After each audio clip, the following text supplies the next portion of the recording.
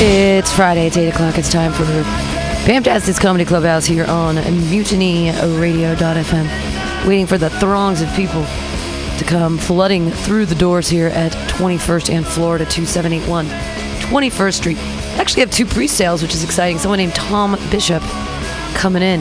Other than that, who knows? It's a bunch of great comics on the bill tonight. We got Paul Conyers. Hey, you know where you can see him next? In Sketchfest. Exciting stuff for him. His career is looking up. We have Kathy Boudreau. Her career's been all over the place. It's been up, it's been down, it's been all around. She's going to tell you about it. You also have Hunter Stare. Stare at him, he looks like a unicorn tonight. And the rest of the people that are on the bill, not here yet. Because they're like, yeah, whatever. It's cool. That's fine. I'll let you guys listen to the dulcet tunes of Floating Goat, and we'll be right back with Fantastic Comedy Clubhouse here on Mutiny Radio.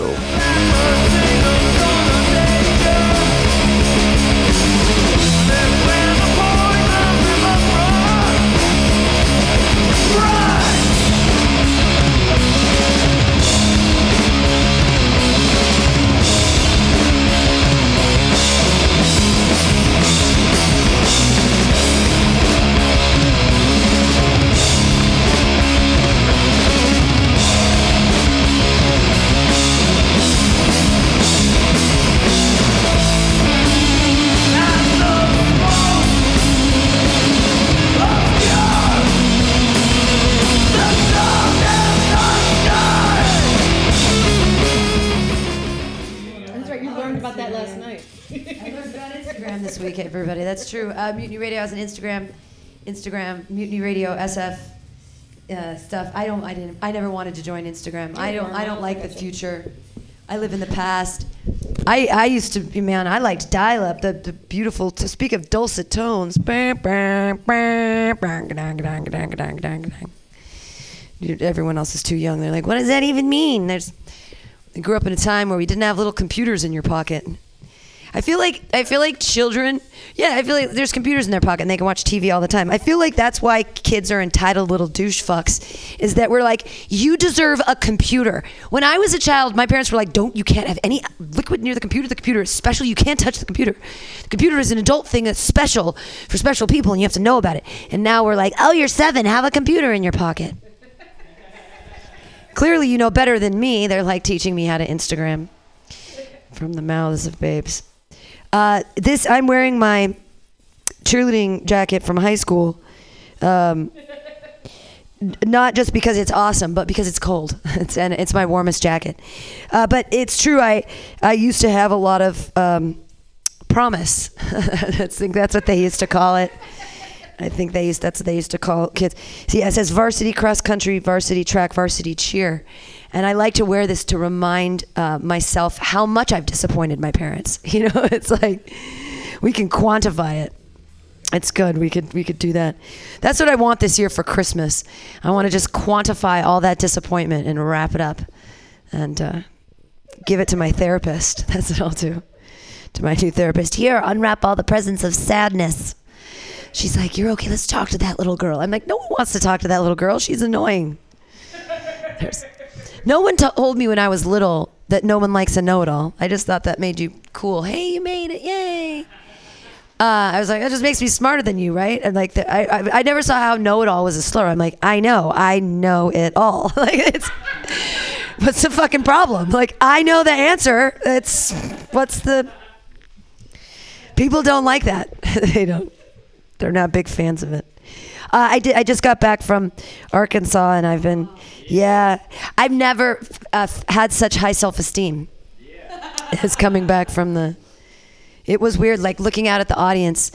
I mean, it wasn't like there were that many people, but the crowd was twice as big. You know, it was less like a huge crowd. Like, there's 30 of them, but they look like 60 people. It was, the funny thing was my Uber driver on the way back from the airport, he looked 55 and turned out he was 42. Like, so he was younger than me, and I'm looking at him like he's my grandpa, old buddy friend. Like, you're younger than me.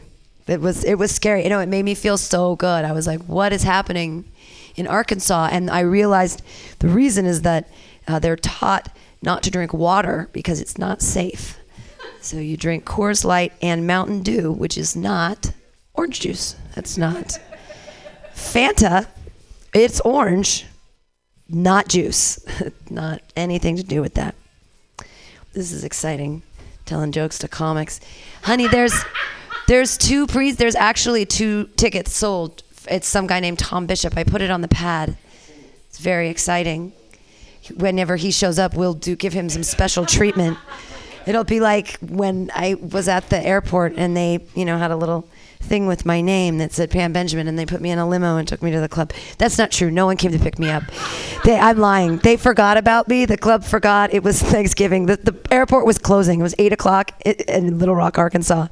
The airport was closed. Even the security guards were like, we're going home. Are you going to be... Do you have people coming for you? You look lost. You're not from... You're too small to be from here. Where are you from? You're a Lilliputian child. And this is my warmest jacket. It's the only thing I could bring because it's the only warm jacket I had to bring. So I looked like, my daddy's gonna pick me up. I promise. I was getting scared. They ended up coming picking me up. That's the only regret. It really was a great Thanksgiving, and I had a great time doing club work in the Midwest.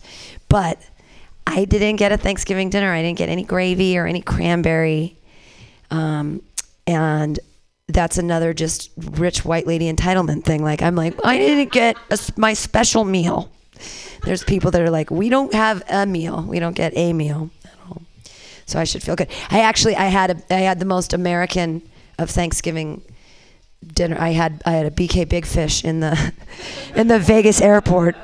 I had a BK Big Fish in the Vegas airport. They made the fries fresh for me, so I felt pretty good about that. I was like, ladies, you're really looking out on Thanksgiving at the Burger King. And they too, they're like, what the fuck are people doing here? When do we get out of the... Vegas was... I just spent all day in Vegas watching Netflix. Is Netflix shaping everyone else's lives in here? No, not shaping. Like, it's literally shaping my life. The British baking show, I'm shaping my life like a loaf of bread. I'm baking while I watch the British baking show. So I feel like I'm doing something with my life. But I do love the British baking show. And now, Netflix shapes all our lives. There was finally a documentary about feminism. I was like, oh my God, it's real. It's on Netflix. It's called Feminism. What were they thinking? I'm like, I know, you put this on Netflix? Nobody wants to listen to this shit. Come on, man. But now I know it's real. But I've been watching this new thing, and it's Danish. It's in Danish. I love it. It makes me, this fills the pretentious void in my soul. Because hey, Joe Begley. It fills the pretentious void in my soul because I'm not just watching TV, I'm reading TV. Because it's all subtitles, right? So in order to pay attention to the show, I can't just watch the Danish softcore porn sex on their weird I actually have to read the show and see what's going on. So it makes me feel better about myself. I'm not just watching TV. I'm activating different parts of my brain, making me better. And I would read the book. If they made this into a book, I'd read it. Anybody else? Does anybody read books? It's an unpopular thing to say. Yeah? Y'all, that's an unpopular thing to say in Arkansas. Y'all know how to read? Y'all know how to read books? Do that out here? Reading books. I love books. And I just don't understand. The schools don't have enough money to buy children books, but they all have tiny computers in their pockets. I'm like, I don't understand. Why? I'll just rant on this for 2 seconds and say, why do you constantly have to update everything? Everything works just fucking fine, and you have to update it. Why the updates? Why when everything works? Why when the user interface works do we have to update it constantly? I need to have a joke. Everyone has to be constantly updated in some way. I mean, is that you just have to constantly put Botox in your face and look fresh? Refresh. I don't know. I just don't understand why we have to update everything. It makes no sense to me. So hey, got a show tonight. We're still gonna wait for we've got 2 pre-sales. I'm like, did they just give us money? Is he the guy? He's Tom Bishop. It was, I think. Whoa! I'm sorry. Did we out you on the radio? There's many people named Ted in the world. I'm sorry, I've scared him. They're coming for you, unless there's like some hunter out for you. Hello, yay, everybody, we're a quorum now. This is exciting. That's good. Hey, all right, Sarah, she's on the show. Yeah, Sarah Budgeon. Did I pronounce it right? All right. Yeah, I feel like it's almost like, I don't know if we're doing a TED Talk or an AA meeting or like what's happening tonight here. We're at Mutiny Radio. So I'm sorry, we've got two non-comedians in the house, which is a beautiful thing. We've got a non-comedian at the board. We've got a comedian masquerading as an audience member. We have more audience members coming in. I'm just lifting the veil for everyone on the radio so they can really feel like they're here with us. So they can just feel the club. Are you feeling okay? Club crackers and a Sprite. Yeah, that's a bummer. Club cracker. That's like, I saw the Sprite and the club crackers, and that's what my mom used to give me when I was sick as a child, and I always look forward to those days because it was the only time I was able to eat like crackers. We were the opposite of white trash. My mom was like, you can't eat peanut butter and jelly sandwiches because you're too good for that.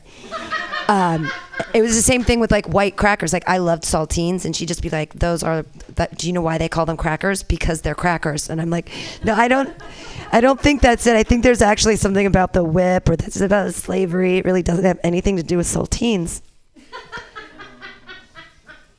Yeah, it's good. I also look forward, once a month we got to eat Burger King, and it was like a big deal. Like I was the kind of kid, it's so sad. I'm wearing my wealthy jacket, so I might as well just land on that for a second. Like, I know my parents spent so much money on this Letterman jacket. I feel like I need to get squeeze every till it falls apart. But my sandwiches always had fresh lettuce on them and like real tomatoes, and I'd be like, I just want a peanut butter and jelly sandwich. I just want a bologna sandwich. And she'd be like, you are not eating that white trash food.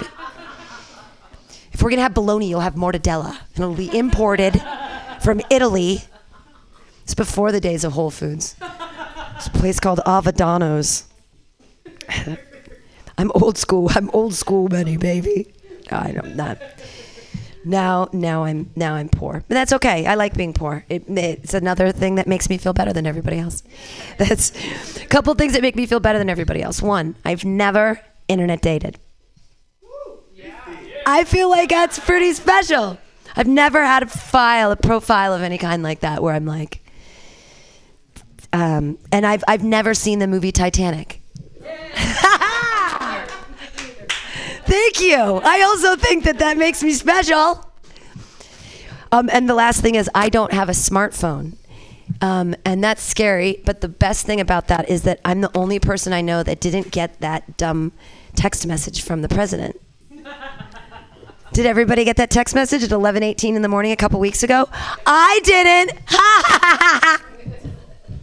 I am safe from his wiles. Okay, look, the people are here. I can stop warming you up. Yeah, I feel like you guys are warm, putty, Play-Doh. Now I'm getting gross. Now I'm thinking about like, okay, Play-Doh in my hands. Yeah, we're gonna get to the comedy. So I'm your host, Pam Benjamin. Thanks for being here. Yay! Yay! It's Pamtastic's Comedy Clubhouse. There's a little song we sing, and if you know how it goes, sing along, and if you don't, you'll figure it out. MUTINY, Comedy Clubhouse, Comedy. Clubhouse. Comedy. Clubhouse. Together we will bring our jokes up high. High. I don't cough so much now that I eat edibles, you know what I mean? MUTINY, Comedy Clubhouse. You want to come inside my clubhouse? Yay! You're here. It's too late. You can't escape. Awesome. I'm really excited that you guys are here, and I'm excited for the lineup that we have tonight. Your first comedian of the night. I didn't tell anybody what order they're in either, so it's like, it's going to be fun for everybody. I was going to start with you because you look so magical, and it's already been a magical night, and I feel like we can kick it off with your first special comedian and his amazing sparkle wonderfulness. Clap your hands together for Hunter Stare! Yay! I'm so stoned I almost clapped for myself. Hey Pam, is this being recorded or do I have to record myself if I want to if I want to like be narcissistic later. There we go. This is fun, right? Right? Yeah, as the Lord said unto Abraham, I believe, we are killing it tonight, right?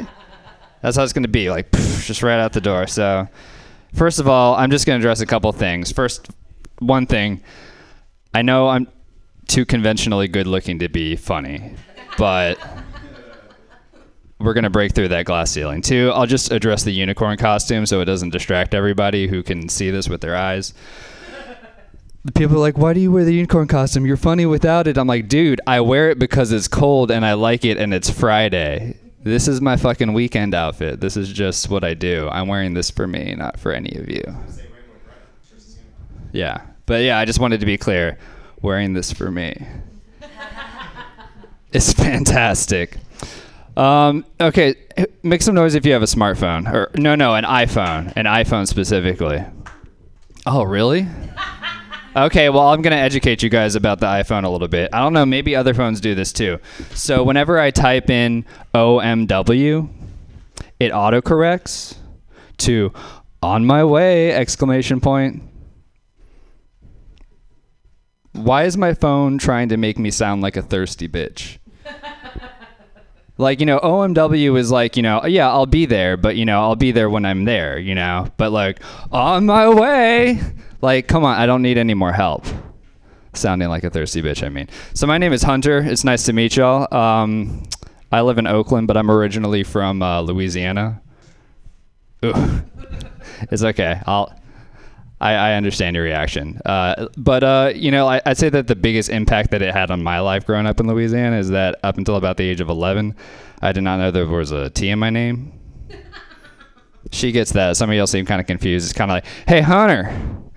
Or like, Hunter, come on down, bro, to get in the truck. Let's go down to the Airborne's crawfish boat. Shake later, are going to be gone. Does that even sound like language to y'all? Or is that just cognitive dissonance? I was able to escape the accent because my mother's a speech pathologist, so I can code switch, as they call it in the trade. White people aren't supposed to know about code switching. But she was also a hippie, so I dodged the childhood obesity, so I'm 2 for 2. I'm skinny. Thank you. I'm skinnier than a ghost on Mexican ephedrine. I'll give you another example. I've tried my entire life to gain weight. It's not fair. Like I weigh 130 pounds, pure muscle. 130. I don't know why that's funny, but 130 pounds pure muscle, and and I've tried my entire life to gain weight. I have a better luck with my credit score, and I do not own a credit card. But one time I was 145. When I was in middle school, I weighed 145, and I felt so proud of that. I felt like that was an achievement. Like I felt like a man. Yeah, then I lost the tapeworm. So I was like, well, so I can gain weight from a parasite because it has a slower metabolism than I do, to be clear. I was like, come back, I need you. We're a team. Together we can break 150, but no. So I've been eating a lot of sushi, trying to get a new one. That doesn't work out either. I'm joking. I'd never weigh 155. So something else I liked about growing up in Louisiana and being named Hunter is you have a lot of company. It's actually like a really common name. It's like being named like Hussein if you're from Iraq, or like Jaden or Kiefer if you're from California. I don't know what California names are, but delayed. But the thing I liked about it is I was a super unique hunter. Like the other ones weren't anything like me. They're all like huge, excitable dudes, with like pudgy, sweaty faces and beer guts that are dripping out from underneath their camouflage wife beaters and Ford F-150s, with flame decals on the back and a giant Confederate flag billowing in the wind. Woo, keep it flying, like that kind of guy. Whereas I think you'll agree I have kind of a different vibe or persona. I'm more of like a young, handsome, successful, urbane, suave, sophisticated, intelligent, let me finish, sexy, handsome, Jeffrey Dahmer kind of vibe. But not like a murdery kind, like one that had like a good relationship with his mom and like chose weed instead of cannibalism, Because you can't have both. You have to choose, right? I don't know, but like you think like you could be a serial killer and a stoner, but I think it'd be just a mess, like not worth your time, you know? Like you'd be like in your house talking to your roommates like, bro, have you seen my sex skull? Oh, I think I left it at the bus stop again. Or putting sedatives in the wrong drink, or what else? Like, oh, what's that smell? Oh, I meant to put that corpse in the pantry. I put it in their freezer. All kinds of problems. I smoke a lot of weed. You probably guessed that by that tirade about the cannibal stoner. I smoke a lot of weed. I would say I smoke weed at a competitive level. You know, like if there was an Olympic category for weed smoking, I would definitely forget to qualify for that. But you know, I'm trying to be more healthy. Like I also smoke cigarettes, but you know, like I hear that increases your chance of getting cancer by like 20% or something like that. I don't know. So I just tear mine in half. Because I can live with those odds. That's better, you know. And then I can save the other half for spliffs. That's just good economics. So I was going to tell you about some more stuff about like me personally. I got married about 2 months ago. Yeah, thank you. That was heartwarming. I got married 2 months ago. You know, it's just like you reach a certain point in your life. You know, like I've been with my girlfriend for like 5 years, basically. Like we owned a house together and all of that before I left her and married the person we're talking about right now. I've been with her for like 7 months. I'm impulsive. But no, it was the right decision. She's incredible. Like she's so, first of all, just amazing and interesting and like a magical like person that shouldn't exist in reality, like a comic book person. She's from Colombia. She's beautiful. She's like, and I know what I look like. I look like a combination of like Shaggy and Velma from Scooby-Doo. Like if they got together, we all know they did. But welcome. So it took a lot of confidence, you know, to assume she wasn't just in it for a green card. And it turns out she's actually into me for whatever reason, but I'm super into it. And she's like, I'll give you an example. She's so beautiful that every single time I walk out of a bathroom, there's an old white guy showing her pictures of boats. He's like, this is a 40-foot schooner. I'm like, get the fuck out of my apartment. It's the last time, Dale. She's so beautiful, and this is true. Frequently, whenever people meet her, like people who know me meet her, they walk up to me and say, I have more respect for you now. That is 100% real. Like, I'll show you pictures later. But, you know, like it was like a really I guess you could say we eloped because we just like did it like that, you know, and then like we planned our, what do you call them, a honeymoon, like the day after the wedding. Like we got on Airbnb the day after the wedding and is like, let's see what's available right now.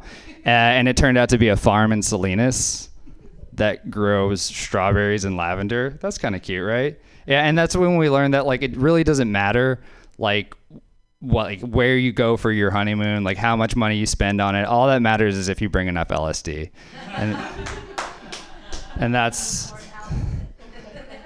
oh yeah, and the unicorn outfit. And that is what we did. I think, I mean, I've started to like adapt my behavior a little bit because of getting married. Like little things, like I bought a mattress.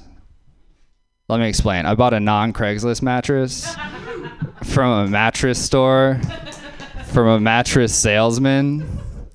And it was a great experience because, you know, I said, well, what do you recommend? He's like, I think you should get one of these awesome memory foam mattresses. These are the kind that astronauts fuck on in space. I think he said something like that. I wasn't really paying attention, but I tried to pay attention to the important parts. Like he said that I need to rotate this mattress, not flip, rotate this mattress once every fiscal quarter. I said, once every fiscal quarter? He said, once every fiscal quarter. I said, what? My mattress cares about the stock market? That is a smart mattress. Was that? Oh, okay. You guys, I really like you guys. You guys seem like a great crowd, so I'm going to like open up a little bit more. I'm going to leave you with some advice that my father left me when, I was like 7 years old that had a big impact on my life. And he looked me in the eyes and he said, Hunter, he called me Hunter. He said, Hunter, I don't want you to make my mistakes, but I do need you to. So here, you take this tank of nitrous and you take these balloons. Now you remember, boy, it's one balloon for $4, 4 for 12. Now get out there, have some fun, but more importantly, show some hustle. Y'all have a great night. Give it up for Bam.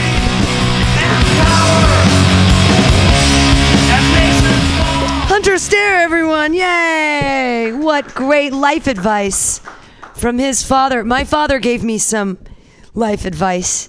You guys might want to use this in your own lives. If you've been doing cocaine for more than 24 hours, you don't eat your boogers, you smoke them. Just learn. Learn from your elders, everyone. Learn these important lessons. All right. I'm like, should we roast them? Does anyone are they feeling it?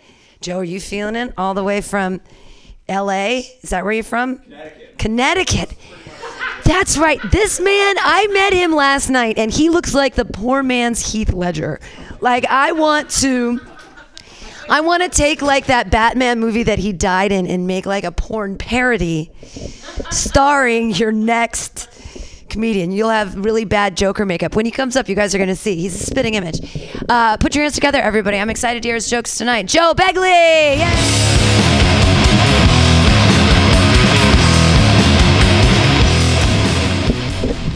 Hey guys, any introverts in the crowd? Liars! All right, let's address the elephant in the room first off. I normally don't bring a notebook on stage, but I had to this time because I need to remember not to say the jokes that will end my career because I'll put them on the internet. So we're just doing that. We're getting that out of the way. Guys, have you ever said good morning to somebody at the liquor store? Because that's how my day started last Saturday, and it did not go too well. Guys, like I said, I drink. I like to go out a lot. I go to bars quite a bit. I was at a bar the other day, and I was talking to the bartender. I realized he had an accent. I'm like, where you from, bro? He's like, I'm from Hungary. I go, oh, cool, man. What part of Hungary are you from? He tells me Budapest. Now, here's the deal. I've actually been to Budapest. It's an amazing place. It's gorgeous. It's a ton of fun. The women are amazing. And I tell him, hey, man, that place is so great. Why would you ever leave a place like that? And he looks me dead in the eyes and goes, famine. I'm like, shit. Put me right back in my fucking place, huh?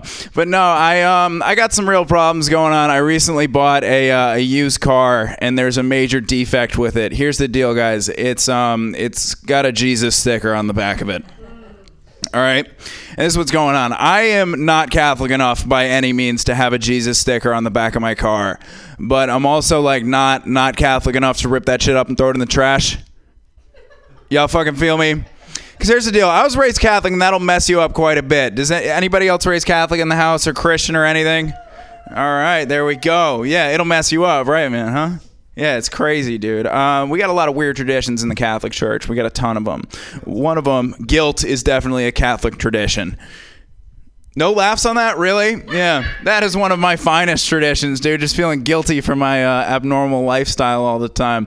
But anyway, we got this one tradition in the Catholic Church. It's called Ash Wednesday.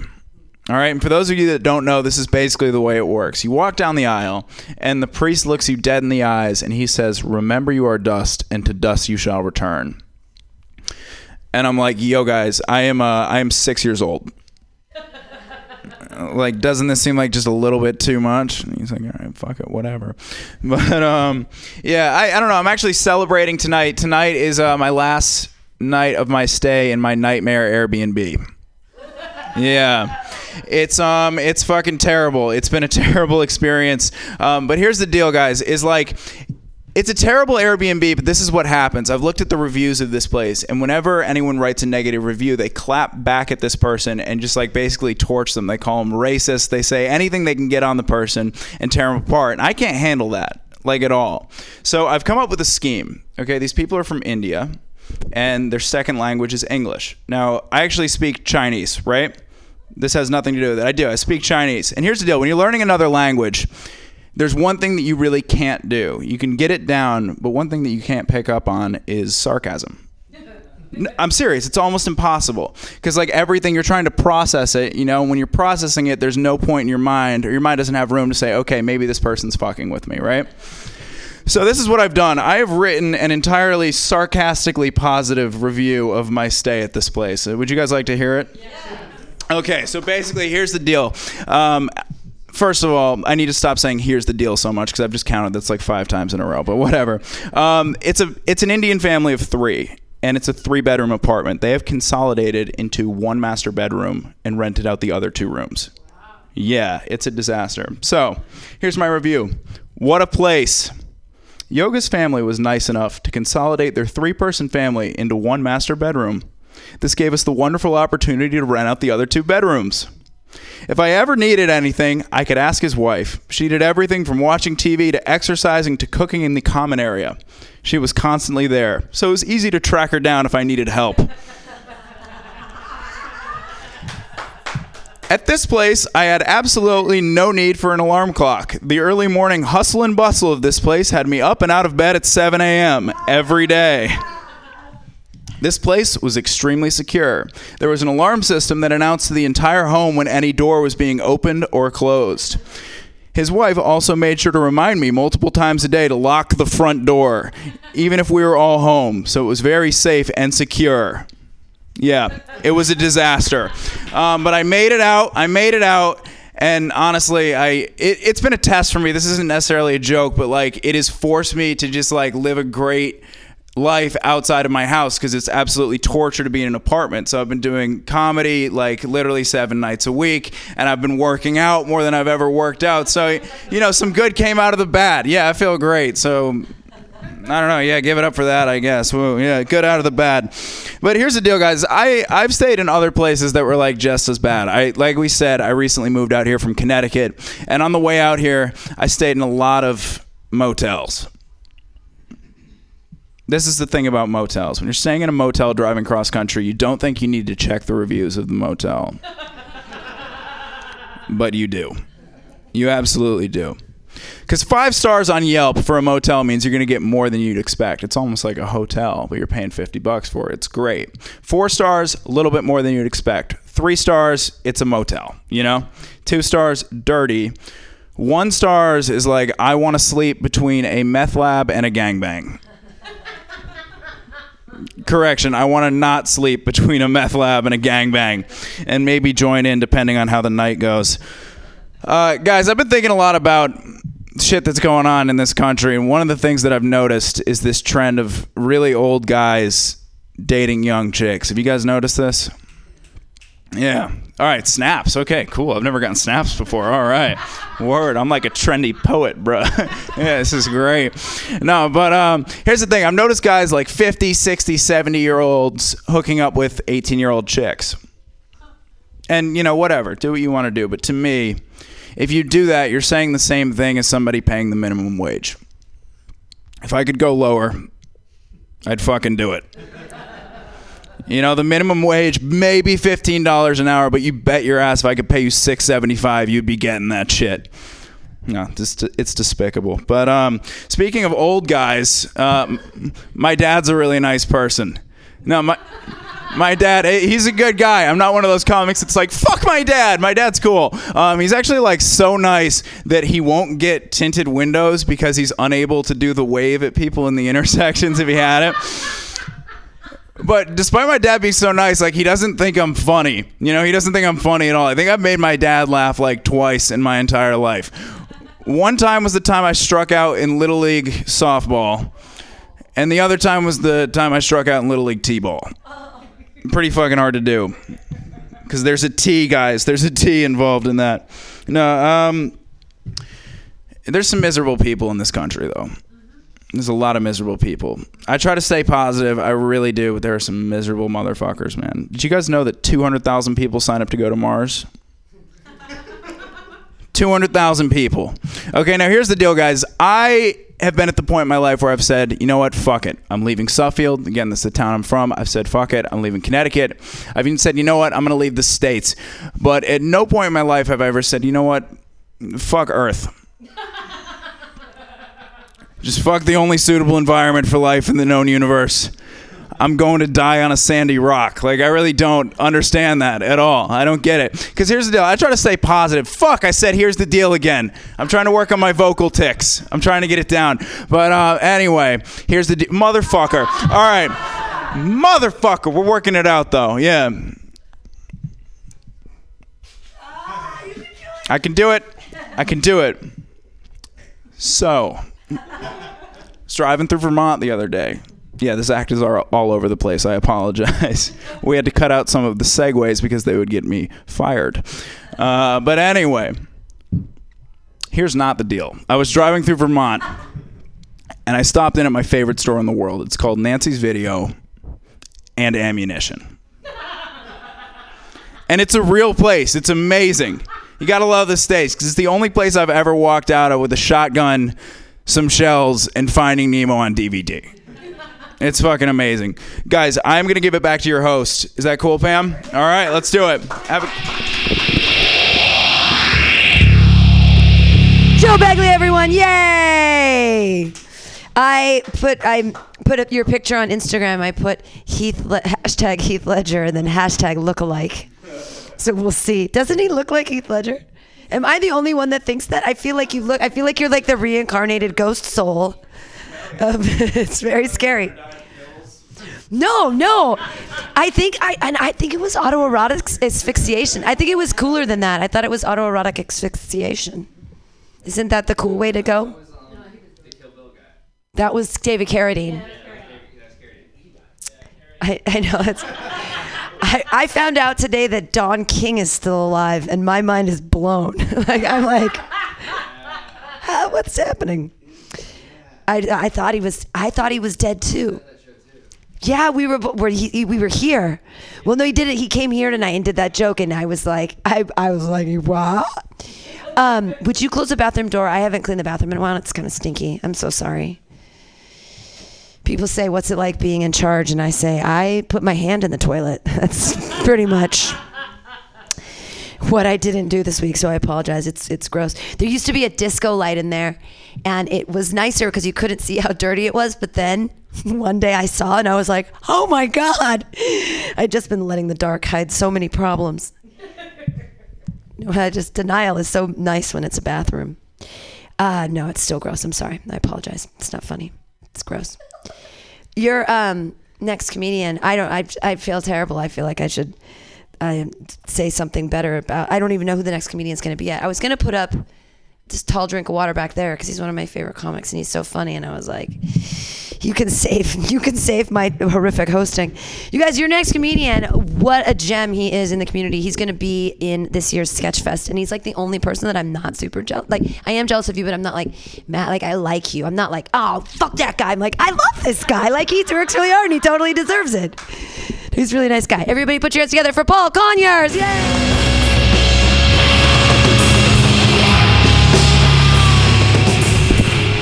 Now I feel terrible because I've been telling the entire community, fuck Pam Benjamin. This is awful.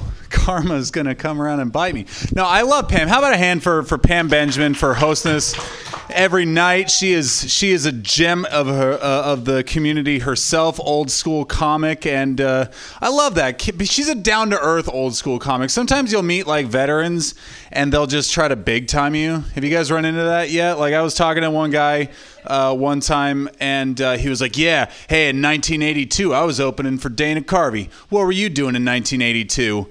I was like, first of all, I was born in 1986, so congratulations on your like super brag. I was 3 years away from being cum, but yeah, great, man.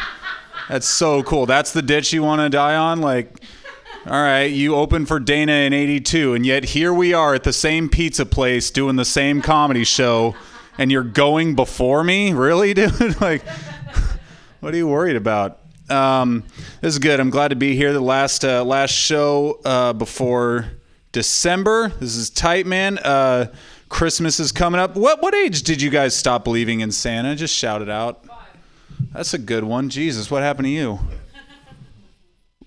Literally? Yeah, like, I mean, why'd you stop? I found the gifts and I was like, oh. Oh, that's okay. Well, that's practical. All right, that's fine. I stopped believing at 8. I had a good reason to, but it was like way less, just way less normal. My parents took me to the mall to see Santa, as you do, and the Santa Claus, the guy that was playing Santa at the mall, was my soccer coach. Like, not like a soccer coach from a few years ago. He was my active soccer coach. The guy, he like didn't even take his whistle off. He just threw the Santa suit on and he was like, "What do you want?" And like I was insulted because I thought everyone in my life thinks I'm an idiot. My parents like, "Look who it is, it's Santa." And the Santa's like, "I've never seen you before." And it's like, really? Like, are we playing this game? Like, this guy just called me a faggot on the soccer field like 2 weeks ago, and we're gonna okay, oh hey Santa, what's up, man? Let's play this game.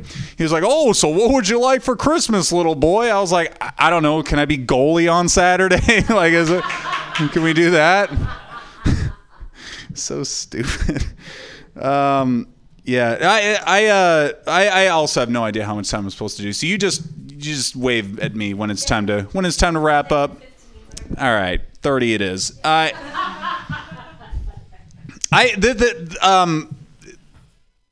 stopped believing in Santa. First, I stopped believing in the Tooth Fairy. I was very in succession, like a normal succession. I was like, yeah, you guys are the Tooth Fairy, right? Okay, and there's no Easter Bunny. And then finally, I got my whole family to finally admit when I was about 10 years old that there was no Santa. And I said, okay, awesome. So, I mean, can I just skip ahead 3 years and you can tell me that there's no God? Because I'd love to just get to the end of this road. And they were like, "Oh, haha." I was like, it wasn't a joke. Like, I mean, he's less plausible than this guy. This guy drops me presents. I have evidence of this guy's existence, and he told me he's not even fucking real. Like, the Easter Bunny has given me, like, plastic grass and chocolate every year since my birth. This Jesus guy hasn't done a goddamn thing, even though we keep throwing him birthday parties. And that was stupid. But a fun rant. This is great, man. I love coming to Mutiny. It's a fun show. In comedy, you do a lot of weird shows. I did the weirdest show that I've ever done earlier this month. It was actually midterm election night, and I was booked to perform at a victory party for a guy who's running for city council, which is super fun. Except he lost, and so. Yeah, they were a barrel of monkeys. We were like, "Hey guys, you want to do a comedy show? I don't think we're going to drop those balloons anytime soon. So what do you say? Let's have a couple laughs." It's very interesting to watch somebody lose a low stakes election like a city council race, because election night, you turn on CNN and they have these breaking news graphics and these huge panels of experts that are breaking down what went wrong for each candidate, why they didn't get elected. "Oh, I think Senator McClaskill took too hard a line on the Kavanaugh nomination and she upset her right of center base. That's why she lost her senator's seat." Watch somebody lose a city council race in Rohnert Park, California. It's the analysis is not quite as in depth. People are just kind of looking around at each other like, maybe we didn't put up enough signs. I don't know.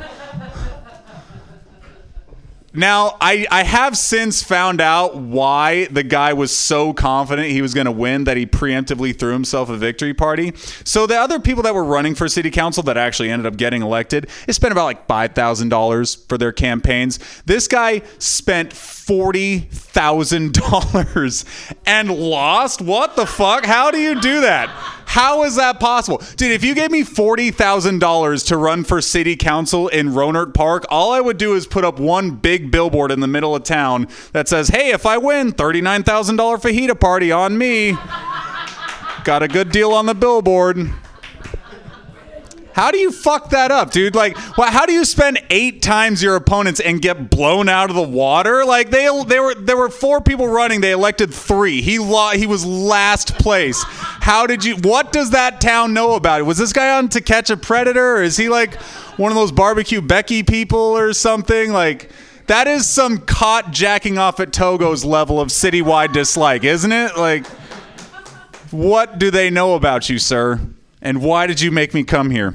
Yeah, because the numbers were coming in and everyone was like super bummed. And in the comics, we were just kind of hanging out in back. Like, I mean, are we going to do this? And the guy that was organizing the show, he was like, hey, I don't know if we're going to do this. It doesn't look like it's going to go our way. And we were like, well, we don't care either way. We're getting paid. I don't give a shit. And he was like, well, I'll tell you what, I'll go out there. I'll ask people to just a show of hands if they want to do the comedy show. And I was like, I feel like a vote might be a sore subject for them. I don't know if we should be doing that, but we did, and it was a sore subject because I went out there and the first thing I said was like, hey guys, how's it going? Did you vote? Not enough apparently. And that is how you lose a crowd in 5 seconds. So don't recommend it unless you want to tell that story 3 weeks later to a much more fun crowd at Mutiny Radio. So the choice is yours. It's city council. Who the fuck cares? I didn't even know this, but you can't even quit your job if you get elected to city council. You just like go to that after work and be a city councilman. I think city councilman has got to be the grown-up version of class president. You know what I mean? Like, what change are you really affecting in the world? Okay, you're going to permit this Jamba Juice that was definitely going to get approved anyway. Big fucking deal. Like, who cares? Did anyone run for class president? Did you? Did you win? No? How come? Because the other guy made fun of me in front of everybody. Oh. Said mean things. Did you have to state your campaign over the morning announcements? We did it live in the assembly. Oh my gosh. Dude, those were the best. Those are the best because there were always 3 different kinds of students running for class president, right? There was you, who was probably like the qualified person, like, hey, I got some pretty good ideas. And like, I feel like, I think that bus driver has been like jerking off half of the kids and we could get rid of him. I think, we could, mix up the lunch menu. But that was like lost because you weren't popular enough, because like the next guy that was running for class president was like the wide receiver. And he was like, what's up, assholes? Hey, it's Tad. Hey, make sure to vote for me. I'll make sure to put, beer in the drinking fountains.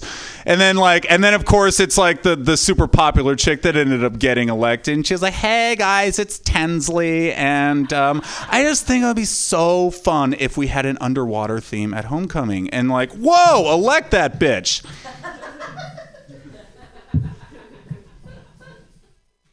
So yeah, that was a city council joke that went off the rails. That was fun. This is fun, man. I'm having fun. Also, another first that happened to me in comedy in the last couple months, I was sexually assaulted on stage. Yeah. Someone say nice. What the fuck? That's where the extra $1 an hour comes from, ladies. Why would you say that? Like, Jesus. It was horrible. No, I was doing a show at a bar, and this guy, I'm in the middle of my set, and the guy just kind of walks by and just kind of grabs a handful and just keeps walking. I was offended by the arrogance of it. Like, he didn't like, hey, watch what I'm gonna do. You guys watching? Yeah, blah, blah, blah, blah, blah. He just kind of walked by. You ever see like those assholes at Whole Foods in the bulk food bucket? They're just like, they just grab the handful, like, oh, just sampling, I might buy it. It's like, you were never going to buy those chia seeds, you piece of shit.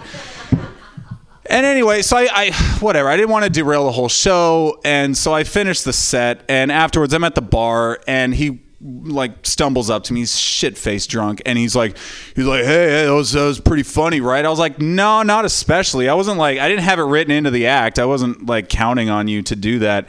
He was like, well, you were talking about your dick, so I thought it was okay. I was like, well, that is some airtight logic. Had a bit about a colonoscopy that I'm not touching near you. Jesus Christ.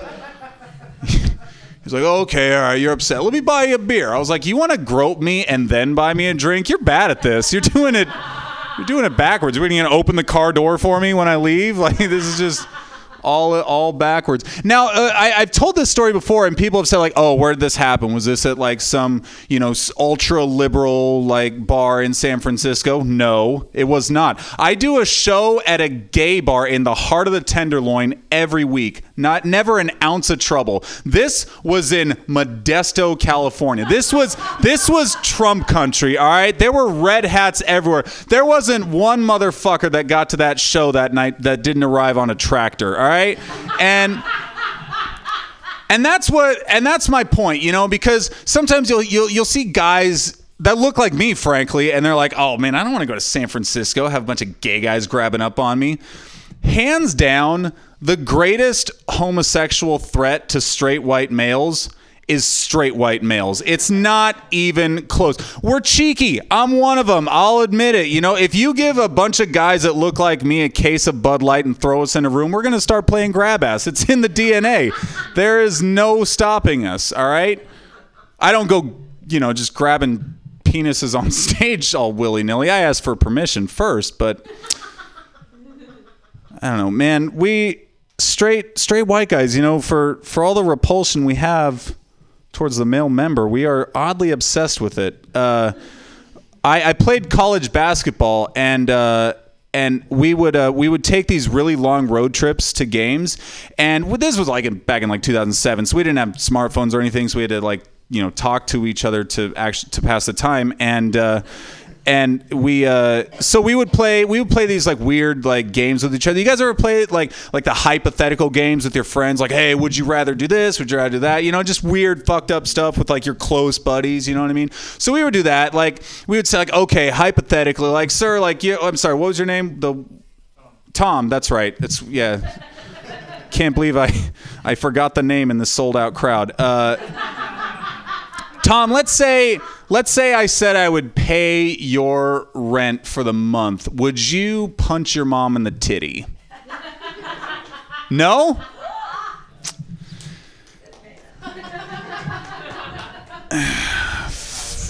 Fuck.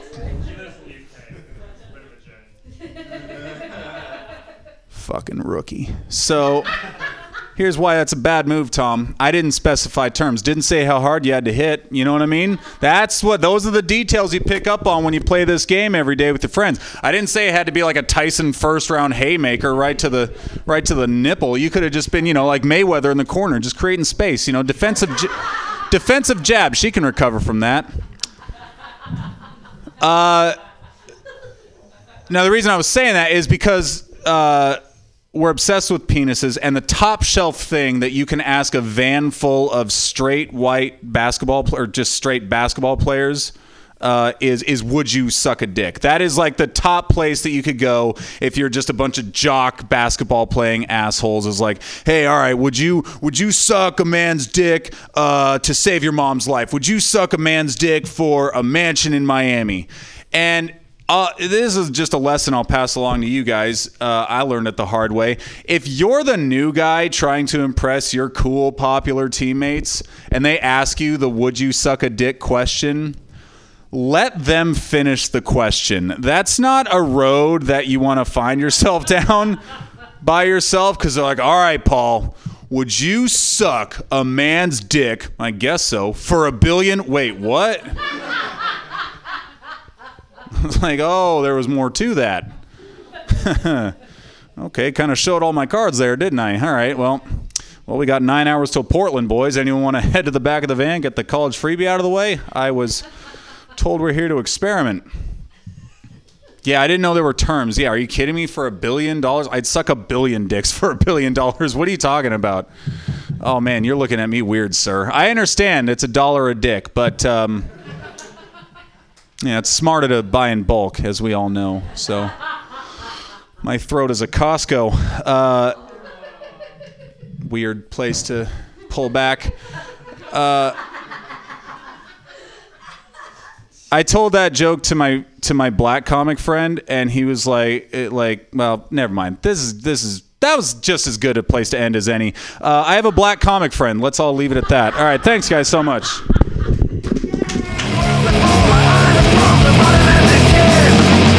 Fall Conyers, everyone! Yay! Oh man, we all have some black comic friends, I think. Our comics can't, but I mean, philosophically, can't comics actually be your friend? Like, can that happen? Can that be real? Your next comedian, you're from LA, right? I all the way from LA, guys. She's here to make you laugh. Put your hands together for Sarah Budgeon. Thank you so much for having me at the drop of a hat, and thank you to my friends for coming by. I'm like a year and some change into comedy, so in 5 years you'll be like, wow, you've gotten a lot better. But yeah, thank you guys for having me. I'm a female bro, and by that I mean my ego will never match my talent. Yeah, it's true. Ignorance is bliss. It is. It really is. Just go through life. Let any insult go right over you. And that's why when a man tries to insult me on a first date by kissing me, I do not let it happen. And men in the audience, straight men, bi men, pansexual men in the audience, you're probably thinking, kiss on a first date? That's kind of tame. No, it is not. That is an act of sexual predation. When a man tries to put a body part of his onto a body part of mine before he knows that I've owned my car for 3 years, washed it never. Before he knows that I write emails that are longer than 3 paragraphs, that's right. Or before he knows that I keep my read receipts on. And I don't always text back immediately. Yeah, you gotta know what you're dealing with. You break it, you buy it. Yeah. So when a man tries to kiss me on a first date, I just roll with the punches. I look at him like a dumb blonde slut, and I say, abortion is a sin. Let's do this. And I wait for him to have a mini panic attack. And that look on a man's face when he thinks you're a good Christian girl, oh man, it belongs in a museum. It's glorious. I love it. I want to talk a little bit about body image issues. I think most people assume that men are the only one, or women are the only ones with body image issues. That is incorrect. And I know because I like my dinners paid for. So I date older men. And the second a man starts to bald, he freaks the fuck out. He'll be like, oh my God, I'm never going to fuck again. I'm going to be celibate except for you. And I'll be like, oh baby. Except for me? You're going to have sex with me for the rest of your life? That bald head looks good on you. Looks becoming. Makes you look like you've seen death, you know? And no matter what you say, a man still freaks out. But as a woman, body image expert since the age of boobs, society made us this way. We have to be experts. Come on, give us a little credit here. Makes me think, if I was a man and I started balding early, how would I deal with it?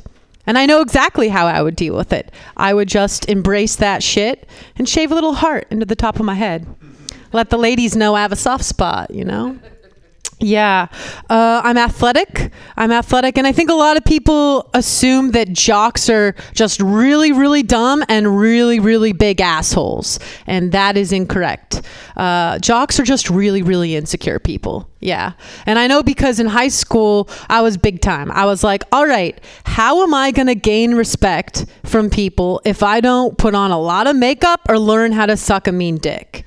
And my conclusion was be a really good athlete. And it worked for me, you know? And I thought, I'm going to ride, I was like, I'm going to ride that wave all the way into adulthood. And a man will want to marry me for it. Men will be like, bring that uterus here. Let me put a baby in it. Make sure it comes out a man. Make sure it comes out and brings home Nike contracts and supermodels that are then a part of my legacy. But guys, that hasn't happened. I'm still single. And I'm like, where did I go wrong? And I blame it on my poor life choices. Namely, my life choice to move to Los Angeles, California, where the men are bitches. That's right. The men are all bitches. I'm like, you into sports? You want to go surfing? You want to go hiking? They're like, I'm not into sports because I'm not into toxic masculinity. I'm like, oh, okay. All right. So what is it that you are into? And they'll be like, get on my level. Get on my level. I'm into chilling. And I'm like, okay, I'm horny. Tell me what that entails. And they'll be like, come over to my bed. I don't have a bedroom. Just have a bed. Come over to my bed. And we will smoke hella weed. And then we'll drink hella whiskey. And then my dick will hella not work. I'm like, that's not going to work for me. I'm a Disney bitch. I want to see the world together. I want to live out a herpes commercial. Do a high five on top of a mountain, you know? Maybe go kayaking together. Tip it over. See if you'll be the hero. Paddle me back to shore. Maybe introduce you to my parents. See if you get in a fist fight with my dad over the proper pronunciation of your mom's a cunt. I'm doing stand-up comedy. I don't need him. You can be my man now if you can throw a punch, you know? But nope, none of the men in Los Angeles, they don't line up to my parameters of what I want, except I do know how to swipe. I have been on the apps, and the other day I saw a man whose entire bio was I'm into sports, and I was like, there is a God, thank you, I have a soulmate, you sent him to me. And I aggressively pursued him. I was like, I'm into you. This is the bar, this is the time, wear a nice shirt, I'll be there. And he was like, all right, you want some of this? Okay. Like, women are not that assertive, apparently. I don't know. But side note, I want to be able to wear a dress, okay? Men, why are you not dressing up on dates? I don't get it. Why you come in a t-shirt and jeans? I have to go shopping. I have to text my girlfriends like 5 photos, like which shoes match my dress. Get it together. I want to be a lady. And when I do stand-up comedy, not necessarily here, this is my first time here in Los Angeles, there are predators in the streets. There are predators in the open mics. So much as lipstick, no. So I want an excuse to wear a nice shirt, nice dress. Anyhow, so I tell the man, I aggressively tell him where we're going. And as soon as I finish texting, I cease to be the man in the situation and I turn into the woman. And I'm like, all right, I can imagine our grandkids, our wedding, and I know exactly how the first date is going to go down. I'm going to get there. He's athletic. He's going to be like, empty calories, take my beer. Let's go surfing. We'll go surfing. After that, it'll only be noon. So I'll be like, hey, let's go on a hike. At the top, we'll have our first couples photo. We'll do a jump photo on the top of a mountain. Then on the way down, the sun will set. I'll pull out a big fat blunt. I'll smoke it. Then we'll be on the beach. The stars will be out. The moon will be out. Then I will pull out a glow-in-the-dark Nerf football. Throw it to him. If he catches it 3 times, cannot fumble. I want an athletic man, cannot fumble. If he catches it, boom. We'll fuck right there on the beach. Perfect first date. That's not how it went. That is not how the first date went. I showed up. This man, he was sitting on a bar stool. He was staring at other men playing sports, and he was cheering for them. That is not what I want. I do not want a cheerleader. I do not want a man who is a glorified groupie. No, I want a man who can dance, because if a man can dance, ladies, you know what that means. He can buy you flowers. Yep. Guys, I'm poor. I'm just drastic. I don't know how to have transitions. I'm drastically changing the subject. I'm poor. I get fired a lot from jobs because I have a mouth on me. It's true. So I've calculated. I live in a house with 18 people. I don't want to live in the commune. I have to. Yeah, that's how that situation works out. But don't feel bad for me. 18 assholes and 2 bathrooms makes me the expert on things that you would not imagine. Like, for example, I know the proper salutation for when you're taking a shit and you get walked in on. Most people, that door opens, they scream, ah, and then the door slams. That's not what an alpha bitch does. Oh, hell no. What you do, legs are spread, dropping a deuce. Side note, I don't just take shits. Why take shits with your clothes on when you could take it off and live in God's glory naked? So, butt-ass naked, legs are spread, dropping a deuce. That door creaks open. You just get real calm. Lion eyes on the door, a little smirk on your face, and you say, welcome. And then they freak the fuck out because who does that?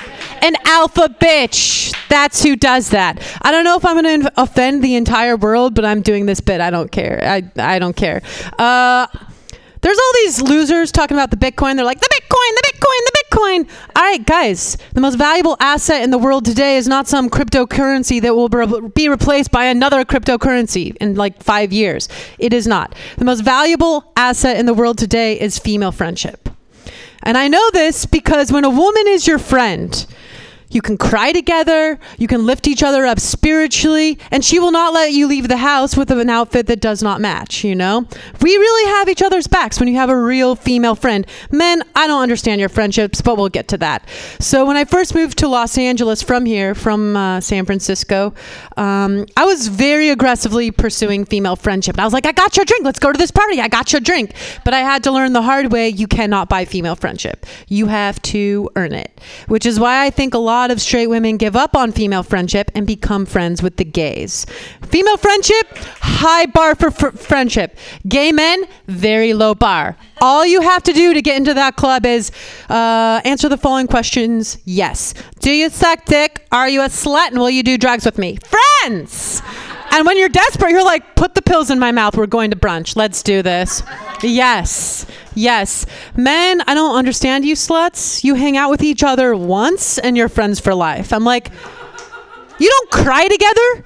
You didn't earn that friendship? What do you fucking do? I don't understand. Look at this. Look at this. You probably hung out last night and now you're friends for life. I've never met this man. Okay. All right. You're buying each other food now? Wow. Get a marriage certificate. But realistically, I don't understand you. And from the outside looking in, it appears to me as though the only thing men need to do to become friends is either like the same basketball team or get cheated on by the same woman. Done. Friends for life. Hate. I swear. I mean, love is strong, but hate is kind of stronger. I don't know. Truly. I'm the kind of person who offends people without meaning to all the fucking time. Because I assume everyone is just as curious as I am, and overconfident. And let me try and describe how curious and overconfident I am. I have the curiosity of a first-time college student doing weed for the first time, combined with a mother watching her kindergartner in a play for the first time, which collectively gives me the confidence of a white woman and does not help me out at work. I ask a lot of questions at work. What do I do? I'm a server. Yeah, I'm a saleswoman. That's right. And this man came in, had the cutest dog, so adorable, shit-eating grin. I saw it and I giggled inside. And side note about me, anything that comes into my brain immediately exits through my mouth. No processing, no analysis. Should the world hear what I'm thinking? Nope. Go up to him, I'm like, welcome, great to have you in today. Why is your dog fat? He did not like that, guys. And in that moment, I realized there are two F words in America. One referring to the act of making children, and the other referring to when you're too poor to afford therapy, but you can drive straight to the grocery store. Yeah, I don't understand it. We shame it so aggressively. It's like that child walked into a school with a gun, but he has a washboard stomach. Yeah. That woman threw all her friends under the bus, but I'd bang her. Or that guy's a Stanford swimmer. Wow, but he raped someone. But he's a Stanford swimmer. Come on. I don't get it. And so I think that when I asked this man, why is your dog fat? What he heard is, are you the responsible party who ruined this animal's life? And his answer to that was, Charlie's not fat, he's muscular. Yeah, I was like, oh shit, what did I just do? Strangely enough, that man tipped me 20%, which got me to realize it is possible to neg your customers. Yeah. Speak too much truth and they think that you're going to have to pay them for it. All right, that has been my time. Thank you.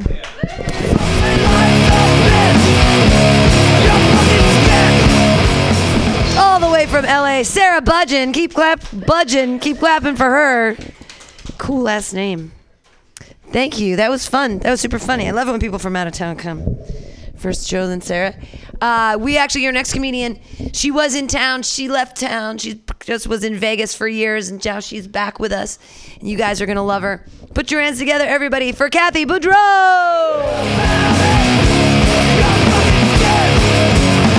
I'm the only one tall enough for this microphone. It's like everybody else has been like, this has been on Dan's groin. This is at the same size as your molestation. This is at the same size as your, right? Oh, I just had dreams. So you two guys related, in love? What's going on here? Yeah, you? Yeah, what, him? Fuck him, what? To each other? Yeah. So you had sex? Yeah. I've been married 3 times, don't. 3 times. I got married when I was 17. Yeah, I wanted to have sex really bad with just one guy for a change. You know, I'm from Boston, East Coast boy. Yeah. Fuck yeah, Red Sox, god damn it. Oh my god, who did you fuck there? Boston, we talk like we are so wicked smart when we go to Harvard. It's like, fuck Harvard. Oh, you're an Asian girl who says fuck Harvard. Now that just seems wrong. That just doesn't seem to work for me. Yeah, I'm actually half black, so. There it is. So, yeah, I'm half black, so I always get this great thing. Oh, thanks for the warning. Because, bumbles bounce. So you're engaged to each other. How long have you been together? 2 years. Oh, they knew. They actually do know each other. She swallows, right? Don't get married to somebody who doesn't swallow. No. I used to be really skinny. Then I could swallow. So, and it's fattening. So, bye, Dan. They're escaping. Like you can't see the 7'2" guy leaving as you're talking. Shh. Did you get your candy? Okay. Okay, good. Okay. Does that mean you're alone now? Yeah. Your bromance is over. Before I came, I leave alone, so it all works. How many calluses do you have? Aw. Dude, he's new in town. I'd rather a romance, but I'll see you on Tinder in 20. Okay. So, this is my whole act, is to talk to people I don't know. And you've been sitting there like evilly grinning at people this whole time. You look like a TV star. That gal that was Claudia. Oh, what's her name? You sci-fi geeks would know. No, because it's all you guys were born after in the 1990s. You know what I'm talking about. Those of us who are over 30, Pam, we're not over 30, are we? Sure. We forget to shave, ever. So I was 17 when I got married the first time, and I'm half black, and he is from Louisiana. Yeah. It was like, honey, there's Nagger on the phone for you. It was my grandfather wishing me happy birthday. It was like, okay, the divorce papers came out really fast. It was like, thanks, now I know what kind of asshole you are. So, but when you're 17 and you want to have sex all the time, but you don't want to do it with just the entire football team, you end up getting married. You do. And then you meet the Red Hot Chili Peppers. Then you get a divorce. So that was a fun bus in Lollapalooza for a few months. That was fun. So I was back when I was skinny and cute and like in LA, and you could do people on the street there, and I'm in a film. This is art. I'm having somebody's got a camera. We're good. We're doing art. Now they do it in San Francisco. They can't even do it in San Francisco. The Armory's gone. There used to be a sex club out here called the Armory. It's gone. It's still a bar. But the building exists. We did not go through a time-space, weird thing with Doctor Who coming down and saying disappear the building. But it's so like there's sex clubs out here. There's only like 2 left. Well, here's your PSA for those listening to Mutiny Radio. There's a lovely club called Twist, which is down by the waterfront. So you're like, what's a fucking threesome? I don't know. That's when I've got an extra hand. I don't know. Really, I know these things. Why do I know these things? Again, swallow. So, and then, I started stand-up when I was 17 years old.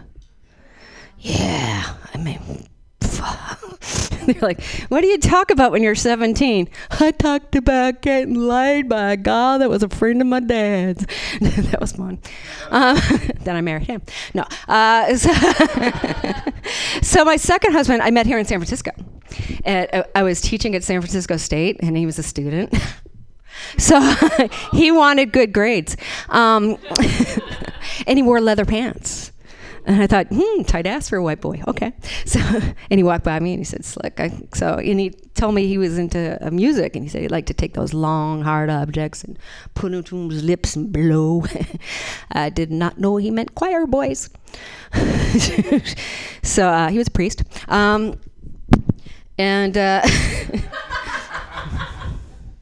Yeah, I got on my knees a lot. What do they do in Catholic? Sit, stand, kneel, sit, stand. It's like exercise. That's why I could never do a Catholic thing. If I'm going to sit, stand, kneel, it's going to be in front of the Chili Peppers again. Hi, Flea. Those socks. It's bad. It's like dental floss. So I married him, and it was weird because we got married in Reno. In one of those drive-through wedding chapel things. It was like you get married, and then you can sleep with the priest on the way out, which was kind of fun. And Elvis sang to us. And is it a good text? Are you Tindering? No, it's okay. No, it's okay. Like if you're text. Okay, because you are looking up Twist, aren't you? Son of a bitch. And there's another club in Sacramento. I'll tell you about that later. So if you're like me, and some of us are. You're already wearing your condoms. I've got an inverted strap-on right now. Energizer. So, bunny. So, the third time I got married, I was in last. First of all, I should realize I'm probably the gateway drug to lesbianism, because I mean, look at me.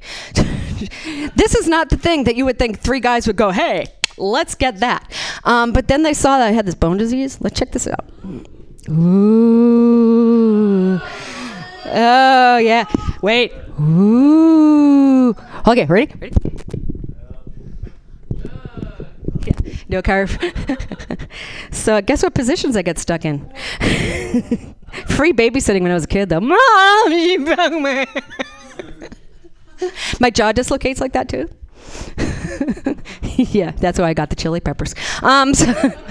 So for those who don't know, the Chili Peppers were a band before you were born. They're kind of like, I guess to us, it would be like, Bill Haley and the Comets talking about, these kids, you don't even know who Bill Haley is? No, I'm not that much older than you. Stop. Buddy Holly? Okay, there we go. Okay. There. Thought I was on the wrong planet for a second. Back to Mars. So I met this guy, and you saw him at Bones, Special Olympics. Gave me a hug, wedding ring. And I discovered that he was a bottom. Yeah. For those who don't know what a bottom means, which I'm sure Melfi over here from LA does. A bottom's a guy who lets you do everything, pegging all the way up. Well, that was great, but he also forgot he didn't have a dick. So that didn't last. But I've decided that I'm never going to do the love thing again, because it's really weird. Because you got a whole bunch of firsts. He's like, wait. Yeah, right. Sure. They always say they're never going to fall in love. I got a Tinder profile. I know. Because I like getting banged, not because, okay. So, but love is so weird. It's so fucked up. You get the first kiss.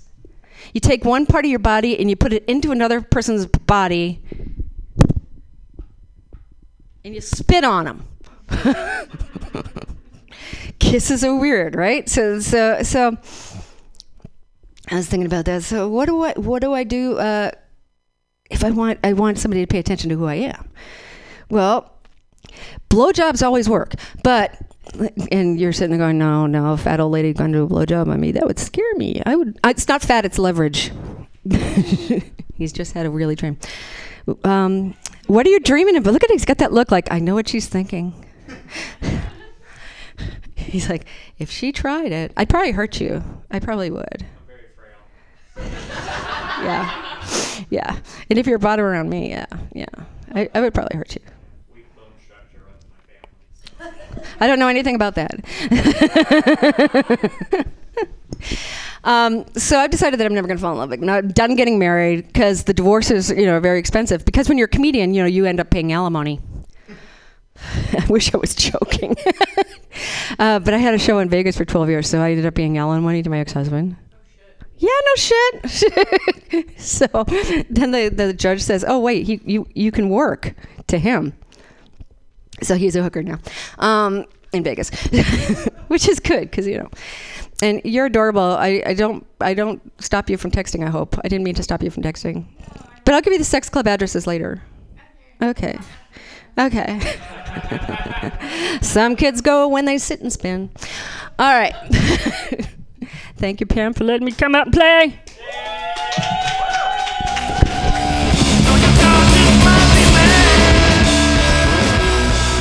All right, we have two comics left here at Pamtastic's Comedy Clubhouse. That was Kathy Boudreau. Woo! I was married too. But give clap again. Woo! Yeah. Well, actually, during my first marriage, I got my first STD. Yeah, it was sexually transmitted debt. So that is STD. That really happens. All right, you guys want a Rosham for it? It's you and Tracy. Do you want to be polite? You can Rosham. You can do thing. Who's feeling it? He'll go. Hey everybody, your next comedian. Yeah, he's frail. He has a very, very feather-like bone structure, bird-like bone structure. He's going to flap his way into your hearts right now. Put your hands together for Ian Levy. Yay!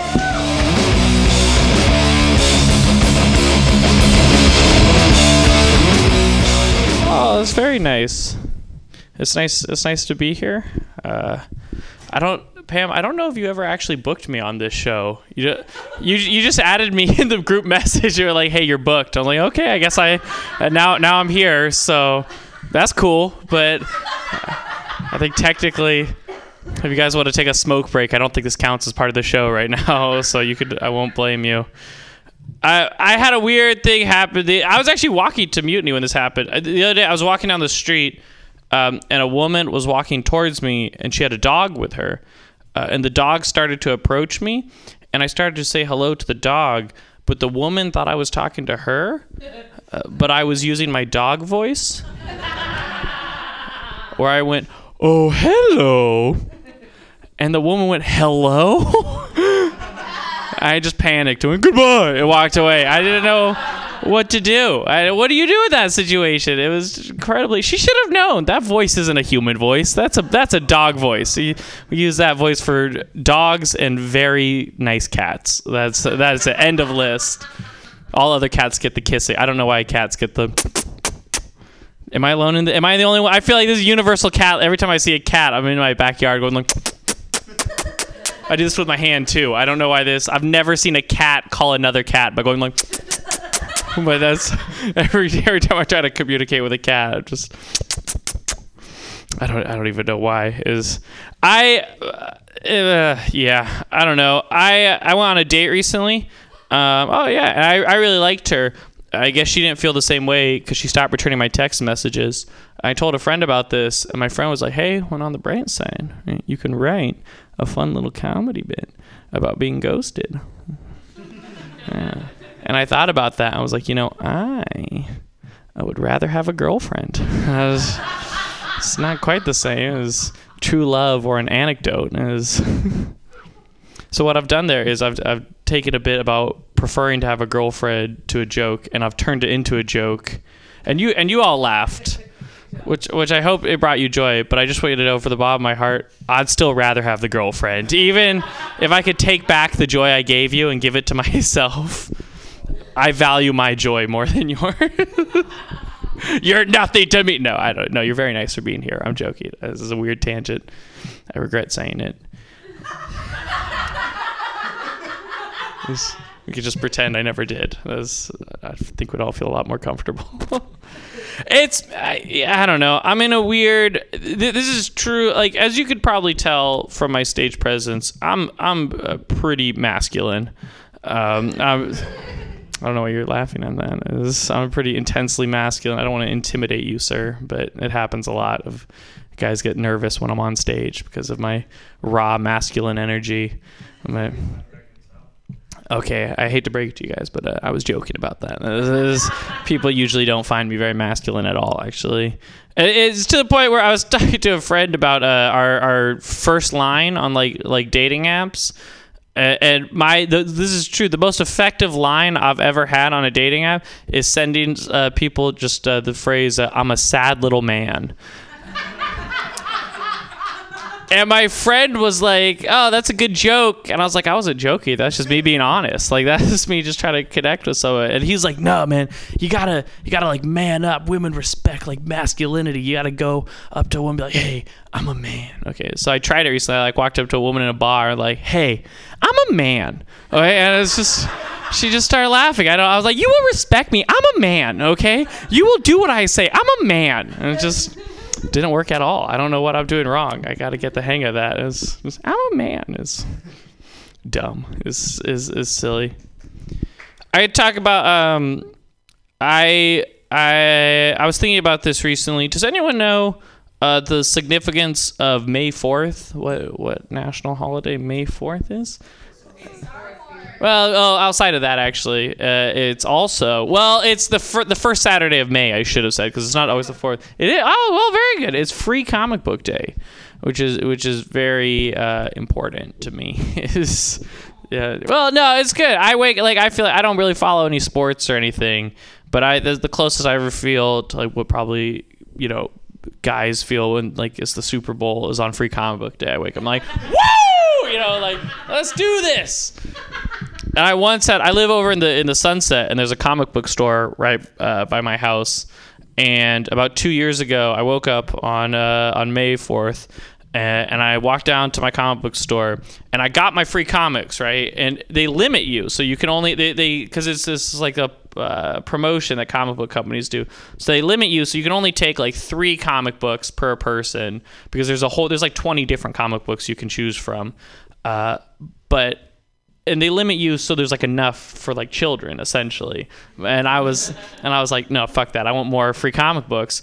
So in my insatiable lust for getting comic books, I went around the corner after getting my 3 to where my friend was working. We worked together at the same cafe, and I said, hey Eric, if you take a 15-minute break right now, I will cover for you if you go get me some more free comic books.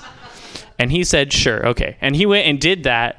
And then he came back, and he looked kind of like pale in the face. I was like, what happened? Did you get comic books? He's like, yeah, I got your comic books. I was like, but what happened? He said, so I walk in there, and then a limousine pulls up, and Stan Lee gets out of the limousine and takes pictures, and I met him and shook his hand, and then he left. And I would have, if not for my insatiable lust for comic books, I would have met Stan Lee. Now that I'm saying that on stage, I realize that story doesn't really have an ending other than that. But it was I've taken it in a weird direction. I don't know where to go from there. I thought about that story the other day. I was like, oh, I should tell that story. And I shouldn't have. No. I regret it fully. This is a terrible idea. It doesn't have... I'd fuck up a lot when I like comedy. I think comedy means a lot to me. I remember the first... Does anyone ever remember, like, the first joke they experienced? Yeah? Yeah. Do you know what it is? Like... Oh, well, I remember one of the first jokes it was not the first joke I ever had, but I remember a joke I read in a book and I told other people. Okay. No, that's cool. It's probably my first memory is hearing a joke of my mom I was using, like, a training potty at the time. I was 24. And no, this is dumb. It's a terrible joke. But no. My mom, we used to have this little training potty, and if you used it correctly, you'd get a reward. And I remember I used it, and I went and I saw my mom. I said, oh, Mom, I just used the training potty. And she's like, oh, would you like a piece of candy? And I said, no. And she said, oh, would you like me to read you a story? I said, no. And then my dad said, would you like me to lock your sister in the garage? And I said, yes. I did. And my dad did it. He picked my sister up, put her in the garage, and said, I'm sorry, Hannah, you're out of the family, and then closed the door and locked it. And so not only my first memory, but my first memory of having like a connection towards my father was traumatizing my sister, which makes it even better. It really did she had like a light bright that she couldn't use for years because she was scared of the dark because of that, which is terrible, but it makes it more funny for me in hindsight. Like, I feel bad that she spent all the money on a light bright, but it was a fun toy. But I always try to use comedy to connect with... Has anyone here ever met any of their heroes? Who did you meet? Eddie Vedder? I don't even know who that is, but... Oh, Neil Gaiman's a good one. Yeah. No, that's a very good one. So I gotta meet Lemony Snicket, if you guys know. No, what? That's not funny. He's a cool dude. He wrote the series of Unfortunate Events, if you don't know, and he was doing a book signing, and I went with a friend to go meet Lemony Snicket, and I grew up, I read all his books. I absolutely loved him.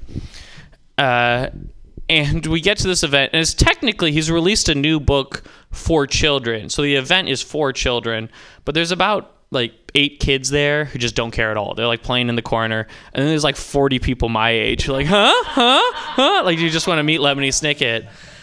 And I get up to him, and I want to like connect with him, right? Like, I want to share this moment we've had. So I want to like show my sense of humor. So I asked him to sign my copy of Harry Potter and the Chamber of Secrets, which I thought was real funny. He did not. He went like he did that. And his wife, who was sitting next to him, said, "Oh man, you used to hate it when people would do this to you." So which means not only does he not like my attempt at humor, but I'm not even I'm a hack in my own dumb bit. I'm a fucking moron. But he signed it anyways, and I moved on. And then my friend who was with me walks up to Lemony Snicket and said, "Hey, I just wanted to know, my mom passed away, but she used to read me your stories all the time, and I really appreciate it." And then Lemony Snicket got very serious, and he like looked him in the eye and said, "Hey, thank you for sharing that. That means a lot that you told me that." And so my friend had the moment of connection with Lemony Snicket that I wanted. So afterwards, my friend came up to me. I just said, "Man, you are so lucky that your mom is dead, right? Because I have nothing up there, right? I just have a dumb, alive mom and a signed copy of Harry Potter and the Chamber of Secrets." I still have it, too. It was pretty cool. He scratched out Chamber, or the Secrets, and just wrote his name, so it just says Harry Potter and the Chamber of Lemony Snicket, so... That's cool. Man, I'm really killing it with these stories that just kind of peter out and don't go anywhere. You think I should probably do jokes instead of just have these meandering tales of, let me tell you the tale of Don Quixote next, or I don't know what we're doing up here. So there's these windmills right now. I don't know. I've always meant to read Don Quixote, and I've never done it. I'm trying to get better at comedy. I'm trying to focus. I'm trying do my diligence. Do diligence? Is due diligence? Is it due? Wait, is due diligence? Is due diligence? Or is it due diligence? I can't hear you. Wait, diligence? Diligence.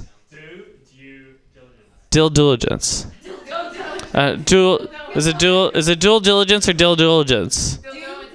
Dual what? I'm asking your help. I don't know why you guys are just bullies right now. Dual diligence? Dual diligence. It's like a duel with pistols. Like a duel. D-U-L-E? Like Yu-Gi-Oh! Like a dual diligence? Like a duel of the fates? Duel. You're saying I can't hear you. You're duel? Duel. I don't know what I'm doing. Now I'm just being a dick. That's fun for me. Oh gosh, I don't even know where we go from here. Oh, let's not go back there. That was about it. I should have never talked about that. Yeah, I wrote a joke recently and then I forgot it. Yeah, I'll just give up the. Yeah, Tracy, it's your turn. Okay. Ian Levy, meandering stories, petering into nowhere. Yay! It's exciting. The first joke I ever remember was my dad told me a joke, and it was about a pig with a wooden leg, and it went on and on and on, and the whole thing was that you just kept doing the story. But the punchline was, why does the pig have a wooden leg? Well, you wouldn't want to eat them all at once. That was the joke that I was like, that's how I learned how to do comedy. Thanks, Dad. And now he sends me Republican memes, which I find much more hilarious. Your next comedian, she's so funny, and she's our last comedian of the night. She runs a great open mic up at the Mission Hill Saloon on Mariposa and Potrero on Monday nights. You should check it out. And you get to check her out right here. She's awesome. Put your hands together for Tracy Wynn.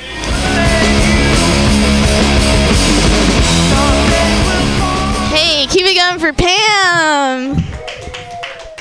I had a question for you. Okay. Do you know Roseanne Barr? Yeah. Personally? Yeah. Amazing. I'm sorry, you guys. I believe her when she said she didn't mean to be racist. Like, I believe her when she said she was on, what drug was that? Ambien, dude. I believe her, man. And also, she had a head injury. She had a fucking head injury, dude. Come on, man. Cut her a break. I don't want to be like a Roseanne Barr, apologist up here, like off the bat or anything, but I do. I like her. Ah, fuck. This is recorded? Yo, is this recorded? No, just kidding. You guys, I'm a little bit shook right now because I was working the door at another club. That's why I was late. Sorry, Pam.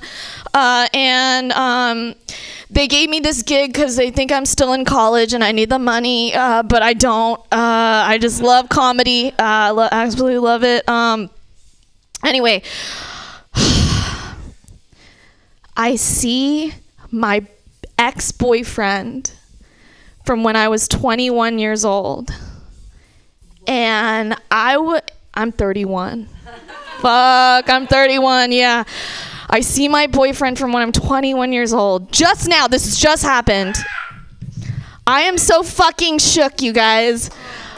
I feel feelings didn't realize I still had in me. And I'm in a long-term committed relationship of 4 years, okay? So, God damn it. We're going to have to talk about this. But anyway, I am not deluded, okay? I realize when you're 21, your ability to fantasize off the charts, okay? I know that feeling is connected to that fantasy. It's not real. That's why I think you shouldn't give up on love. I think you should just take Molly and get over it, you know? Just do it, you guys. There are PTSD studies out there. I just got an email for one. I can forward it to everybody if they want to join my email list. I'm looking out for you guys, okay? Oh, God. Anyway, we caught up. You know, I asked him about his grandma, and that was it. I'm not gonna, he's got a girlfriend too. They're in a long distance relationship, like we were, which is weird. But they're gonna stay together, and I'm not gonna engage. I'm not gonna text him or anything. I'm not texting him. I'm not texting him at all. Whatever, dude. Oh, God, 21. Oh, wow. I lost my virginity as a freshman in college at the ripe age of 19. Kids are losing their virginities later and later now. So, no one's fucking anymore. Yeah. But that, I know, it's super sad. It's super sad, dude. Okay, here's why it's sad. I'll tell you why. I paid. Okay, let me just set the scene. I heard this from another gross comic. He was like, hey, for $120, you can have sex with a prostitute for half an hour. And I'm thinking in my head, wait a second. I just paid $135 for body work that lasted an hour and a half. Like, that's still cheaper than that, right? People need love, is what I'm saying. People need love. They need that skin-to-skin conduction, you know what I mean? They need that. Don't give up. I don't know why I'm looking directly at you. And honestly, Ian is full of crap, actually, because I saw him pick up a woman at a karaoke bar. Just like 3 nights ago, and she had a boyfriend, but she still gave him her number. What? Well, she said we could be friends, so she wasn't, and she never texted me, so. She's, okay, well, I guess, people, yeah, okay. I'm staying on brand, I'm still lonely. Okay, got it. Lonely bachelor comedian. Yeah, definitely work that archetype, you know.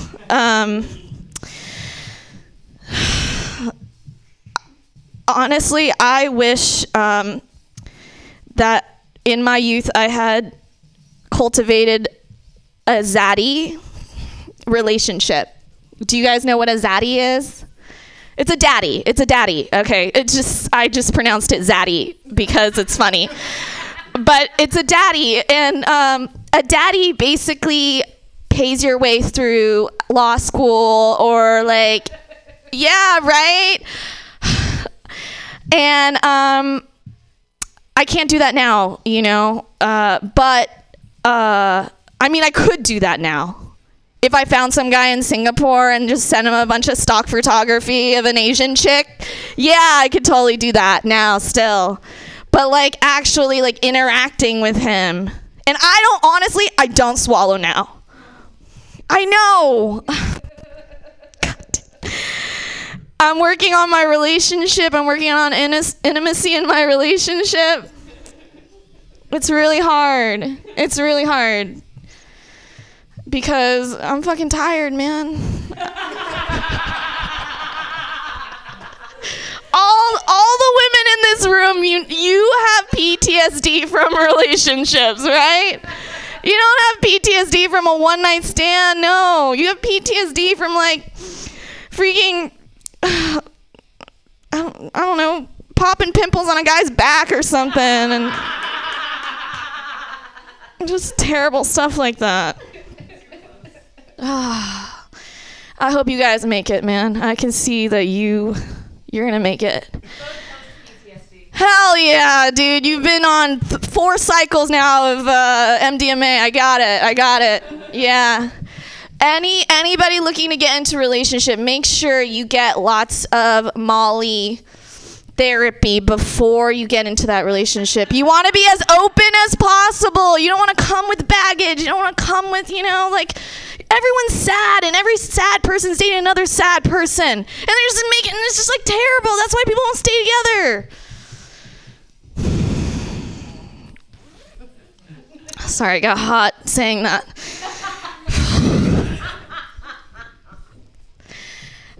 These aren't jokes.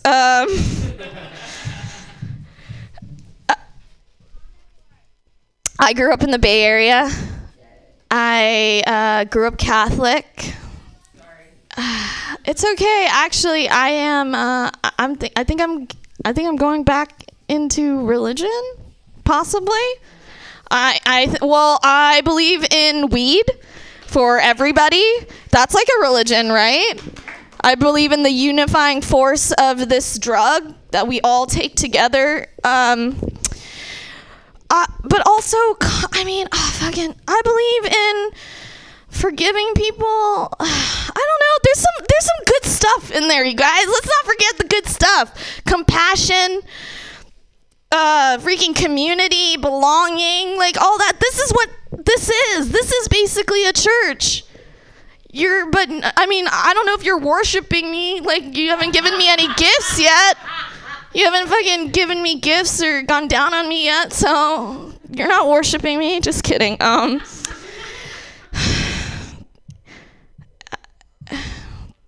don't know how.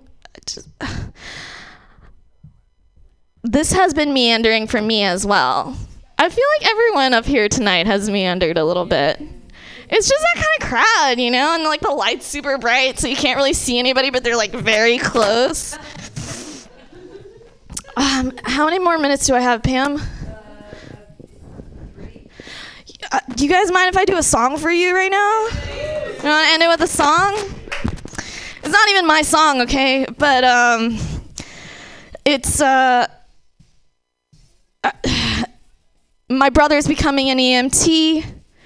I'm getting gum surgery soon, so I'm going to be the youth face of gum disease. I'm going to be a gum disease influencer. I'm just feeling really grateful for my life, for the fact that I can keep my molars, like finally taking care of my fucking teeth after 31 years. So this song is because I feel a lot of gratitude. Okay. I've spent all my life on a search to find the love, the strength for eternity that heaven sent to fulfill my needs. But then I turned around again. Love has knocked me down.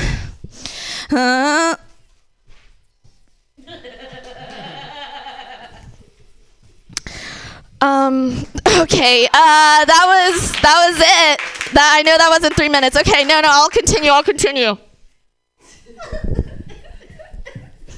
Usually what happens is I have my phone and I have things playing in my ear and I'm basically like lip syncing the song.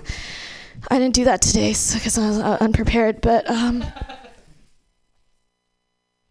how did you get here? Nobody's supposed to be here. You came along and changed my life. My heart said no, nobody's supposed to be here.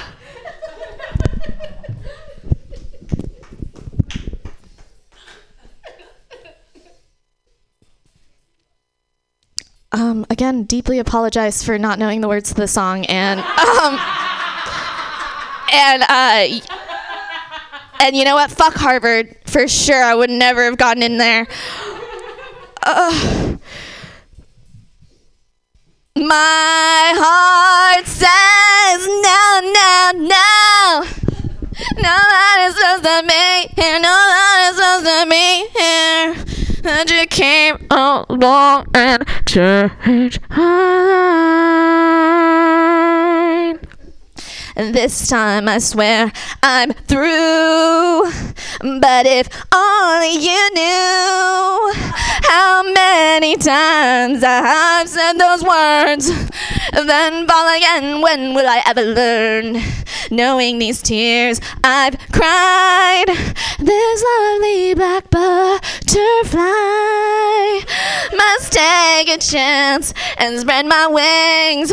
A love can make you do some crazy things. Okay, I think that was it. Thank you so much.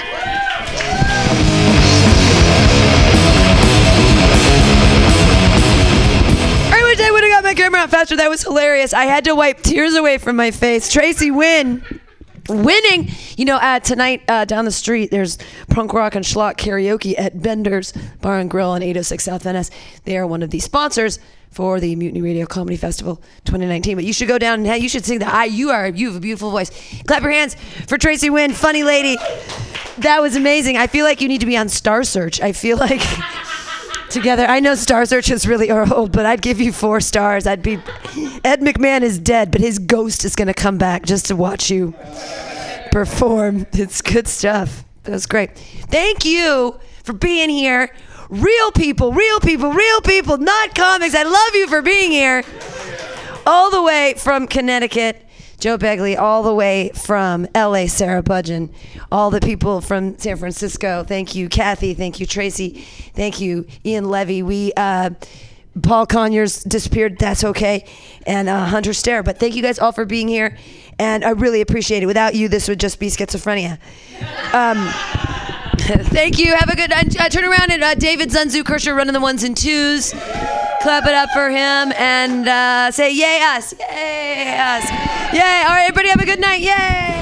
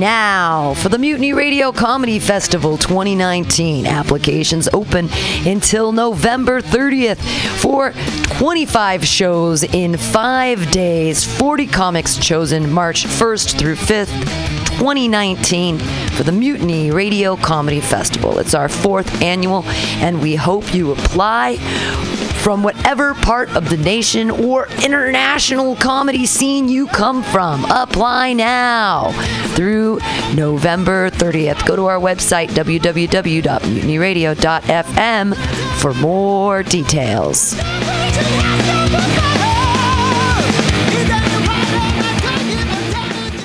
Aloha, mutineers. Stolowitz here. People ask me, Dave, why do you spend so much time listening to MutinyRadio.fm?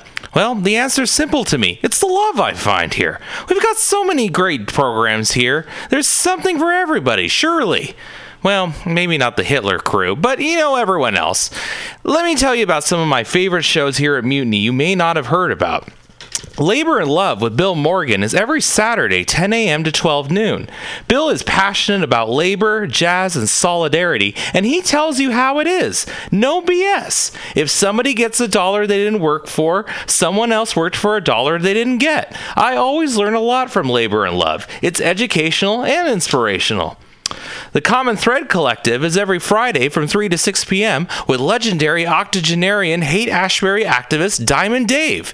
With help from his friends, Dave talks news, wisdom, progressive activism, and spirituality. There's also open mic time for music, poetry, and stories. Comics gotta hold off till happy hour, though. Oh, and check out Flat Black Plastic with Scott Walker, Saturdays from noon to 2. The title says it all. Classic vinyl albums with no apologies. Great stuff. You can listen in live to these fine programs on mutinyradio.fm or download the podcast at your convenience on Apple iTunes. What a deal. Authentic, real San Francisco love. That's what keeps our ship afloat.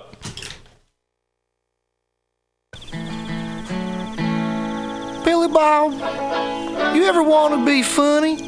Well, my dogs think I'm funny, Daryl. Well, I mean, you ever want to be, like, in front of an audience? Like, other than, like, squirrels, dogs, and dead peasants? Oh, shit. From time to time, I've given it a thought or two. You know, if you go to Joke Workshop, there's more than 2 peoples paying attention to your jokes, and they ain't even gonna be jerks about it. Daryl, are you serious? I can get people to listen to my jokes? And they'll even say nice things, dude, before they tell you how to get improvements. No way. What is this dag-nabbit thing called? It's Joke Workshop. Joke Workshop? Yep, every Monday, 6 to 8 p.m. on the Mutiny Radios. So you're saying I could tell my jokes every Monday from 6 to 8? That's what I'm saying. It's the Joke Workshop Mondays, 6 to 8 p.m.s at the Mutiny Radios. Yahoo! Are you tired of swimming through a sea of podcasts?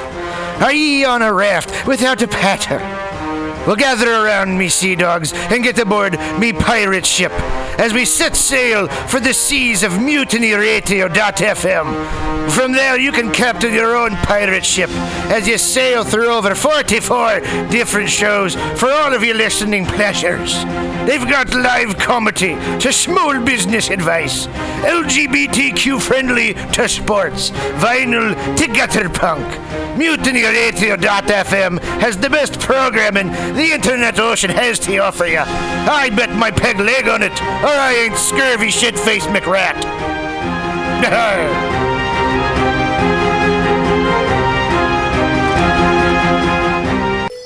For all your space chicken sci-fi comedy non-political humor needs, go to timstesseract.com. Read fiction about the future of San Francisco after the water wars of 2121 in Jane 6. Ask a Jedi for important life hacks. Eat flesh with the bare exoskeleton Contessa. And check your horror horoscope on Horoscopia. Updated every 3 parsecs. TimsTesseract.com. TimsTesseract.com.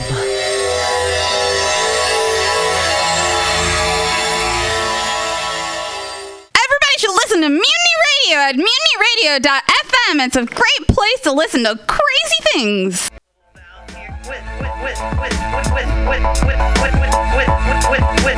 Diamond Dave. Let the life flourish. We find that common thread. We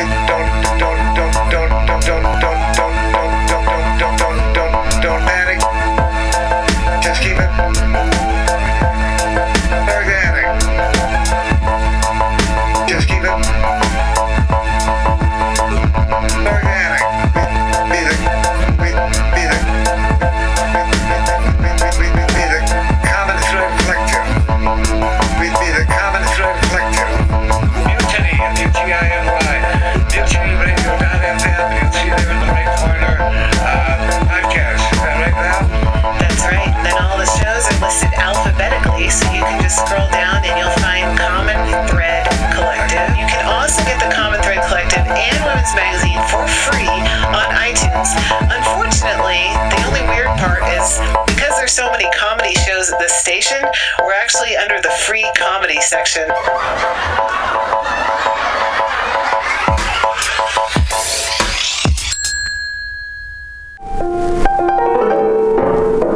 What is flat black plastic? What could it be? It's exactly what you think it is. Flat black plastic. Vinyl.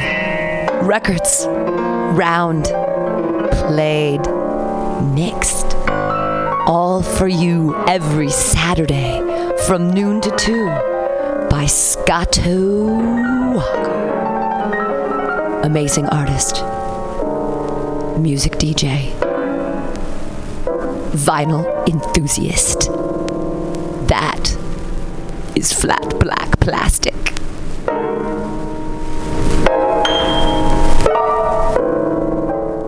Let's watch a full-length movie on YouTube with Michael Spiegelman.